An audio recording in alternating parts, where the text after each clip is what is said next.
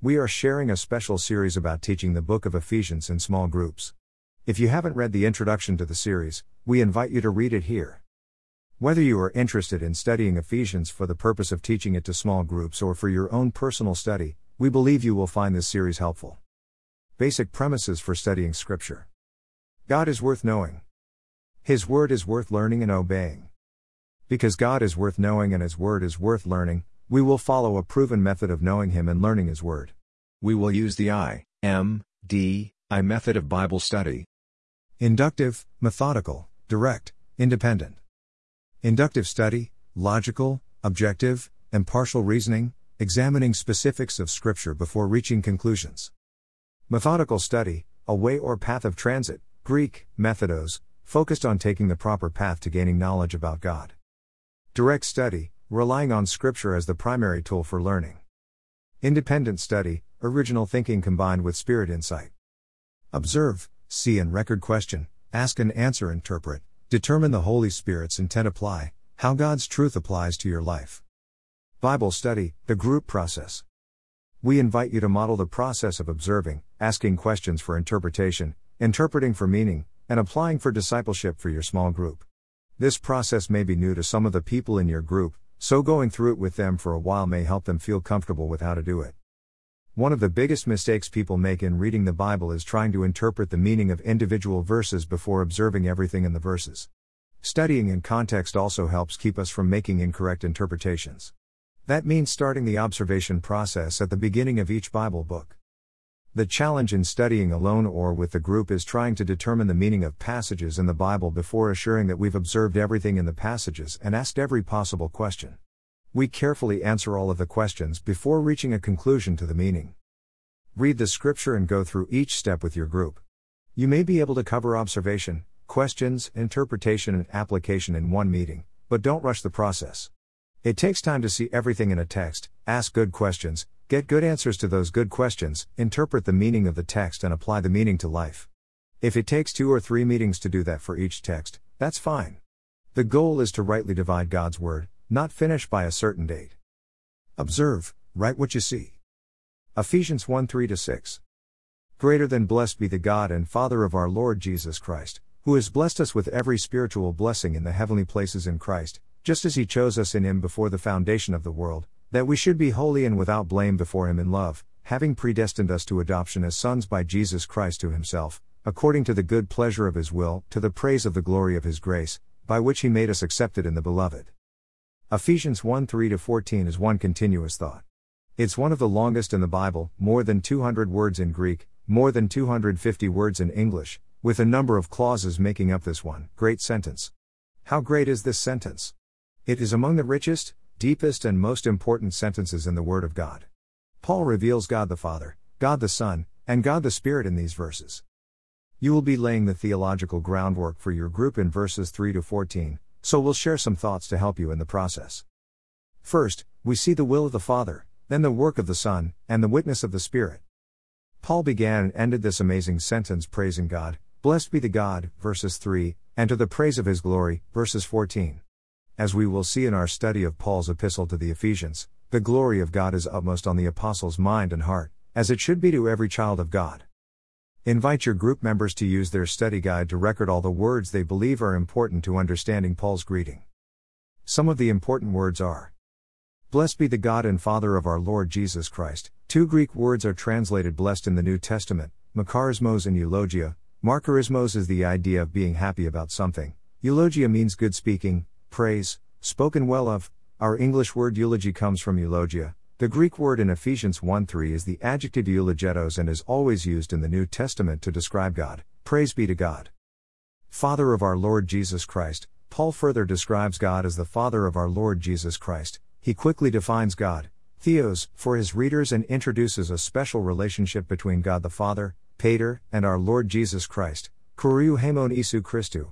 We will see that the relationship between God the Father and God the Son plays an important role in the general and specific doctrines Paul taught the church through this letter.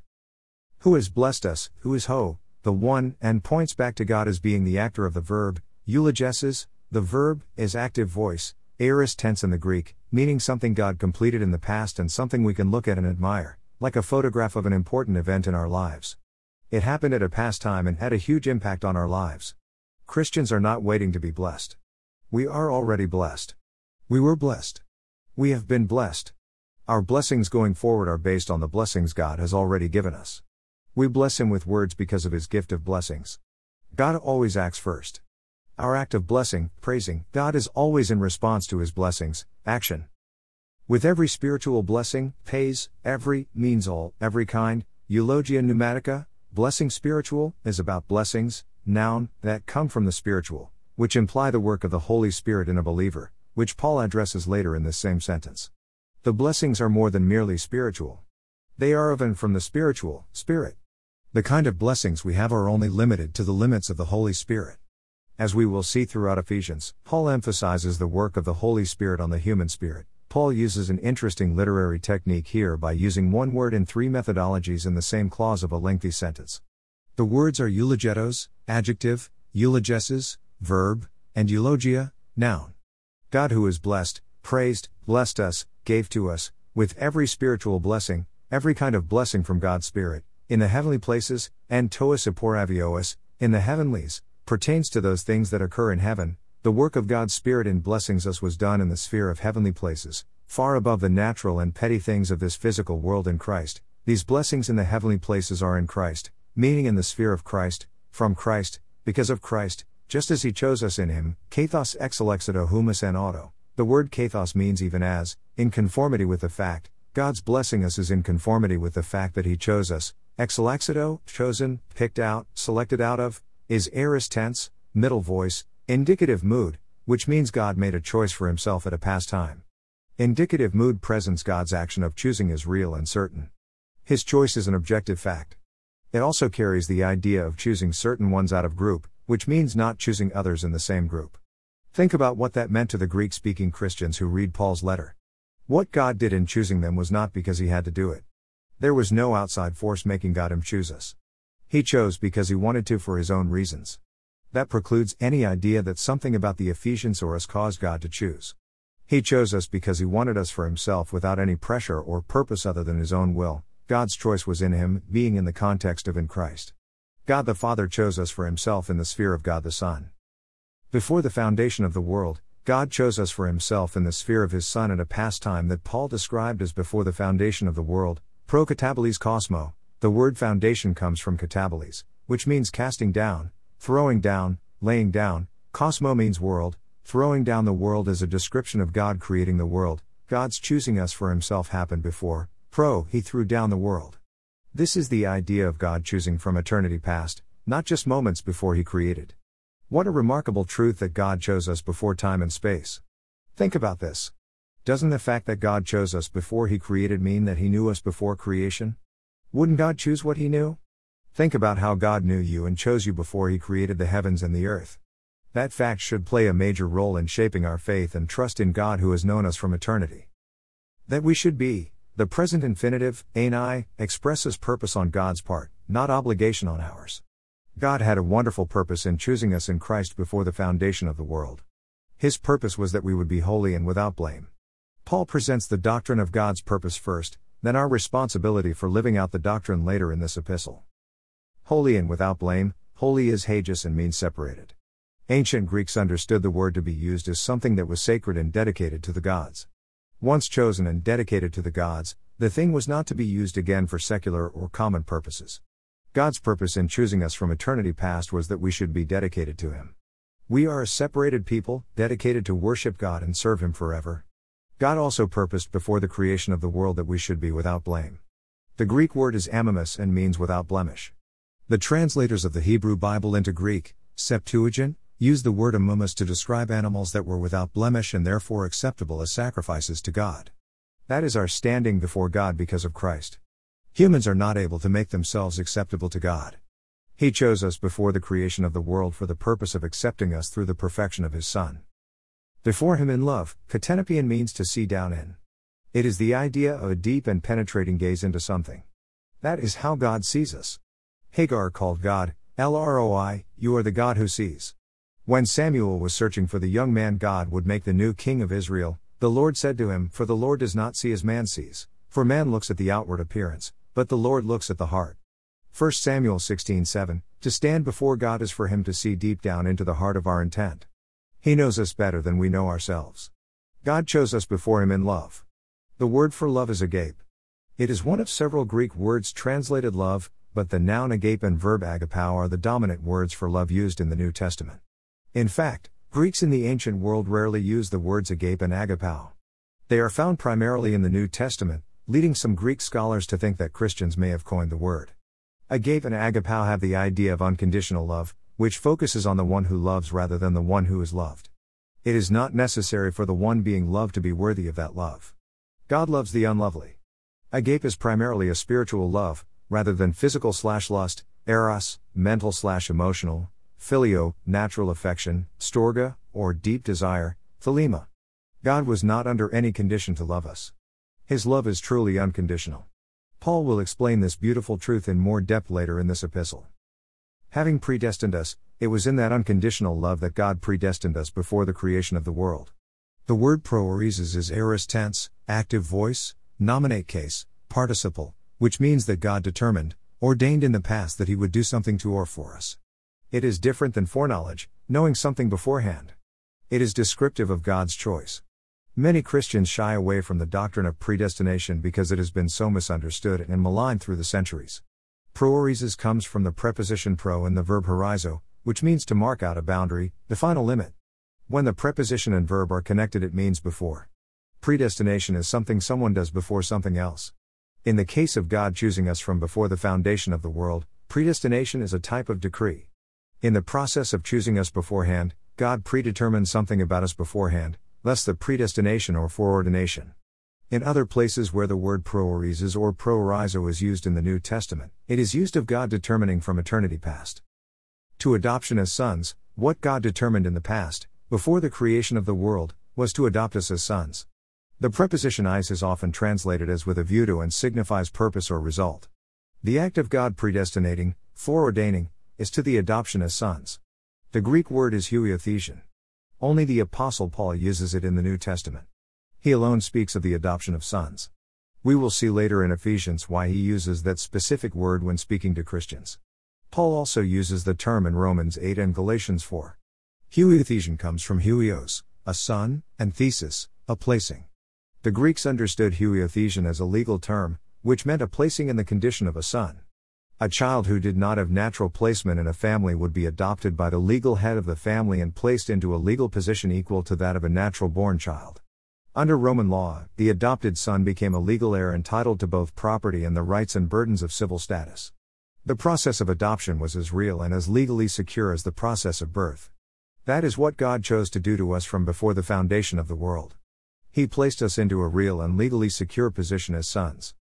By Jesus Christ to himself, this adoption is by or through Jesus Christ to himself, dia Isu Christou eis auton. The preposition dia with the genitive case means through, by means of. It is often used with the genitive as the instrument used to accomplish something. God's adoption of us as sons is through, by means of Jesus Christ.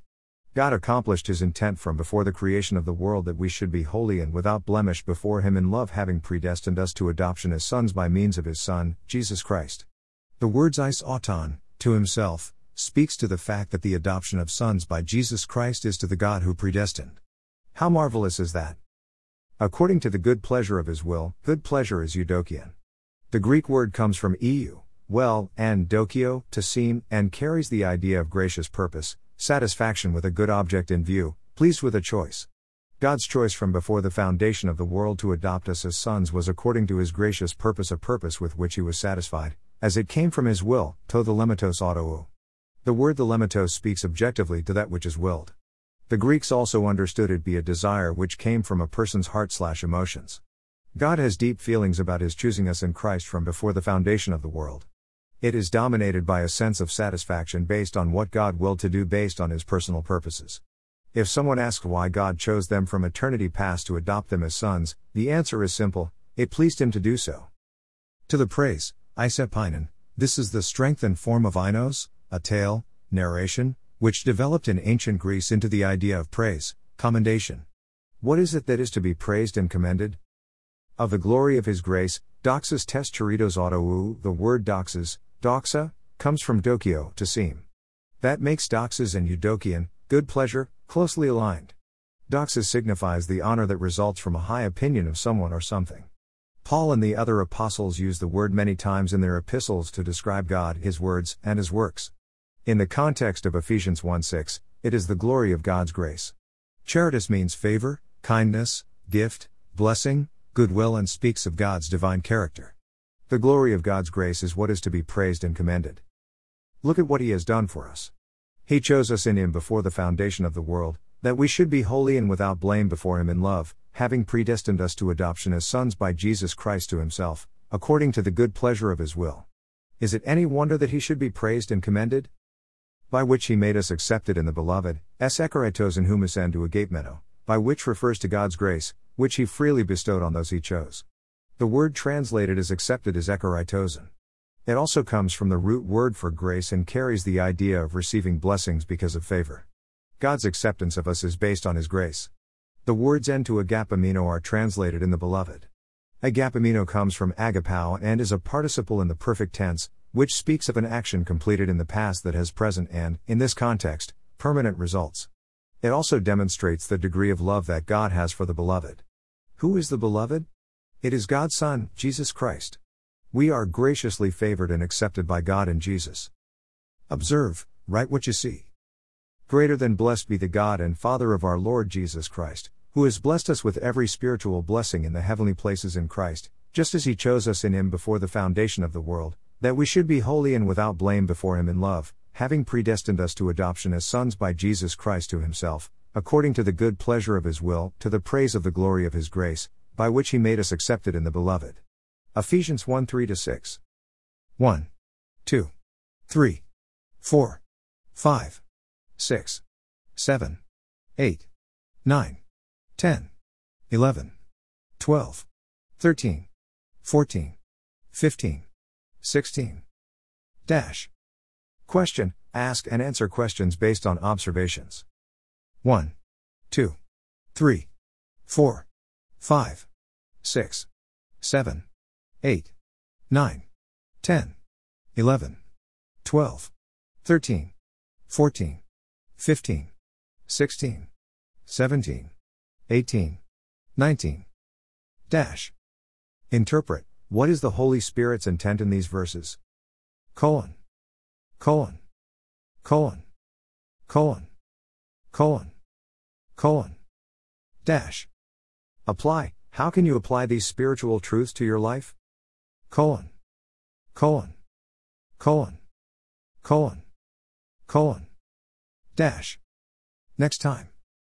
We will look at Ephesians 1:7-10 in the next part of our series, Teaching Ephesians. Scripture taken from the New King James Version. Copyright 1982 by Thomas Nelson. Use by permission. All rights reserved.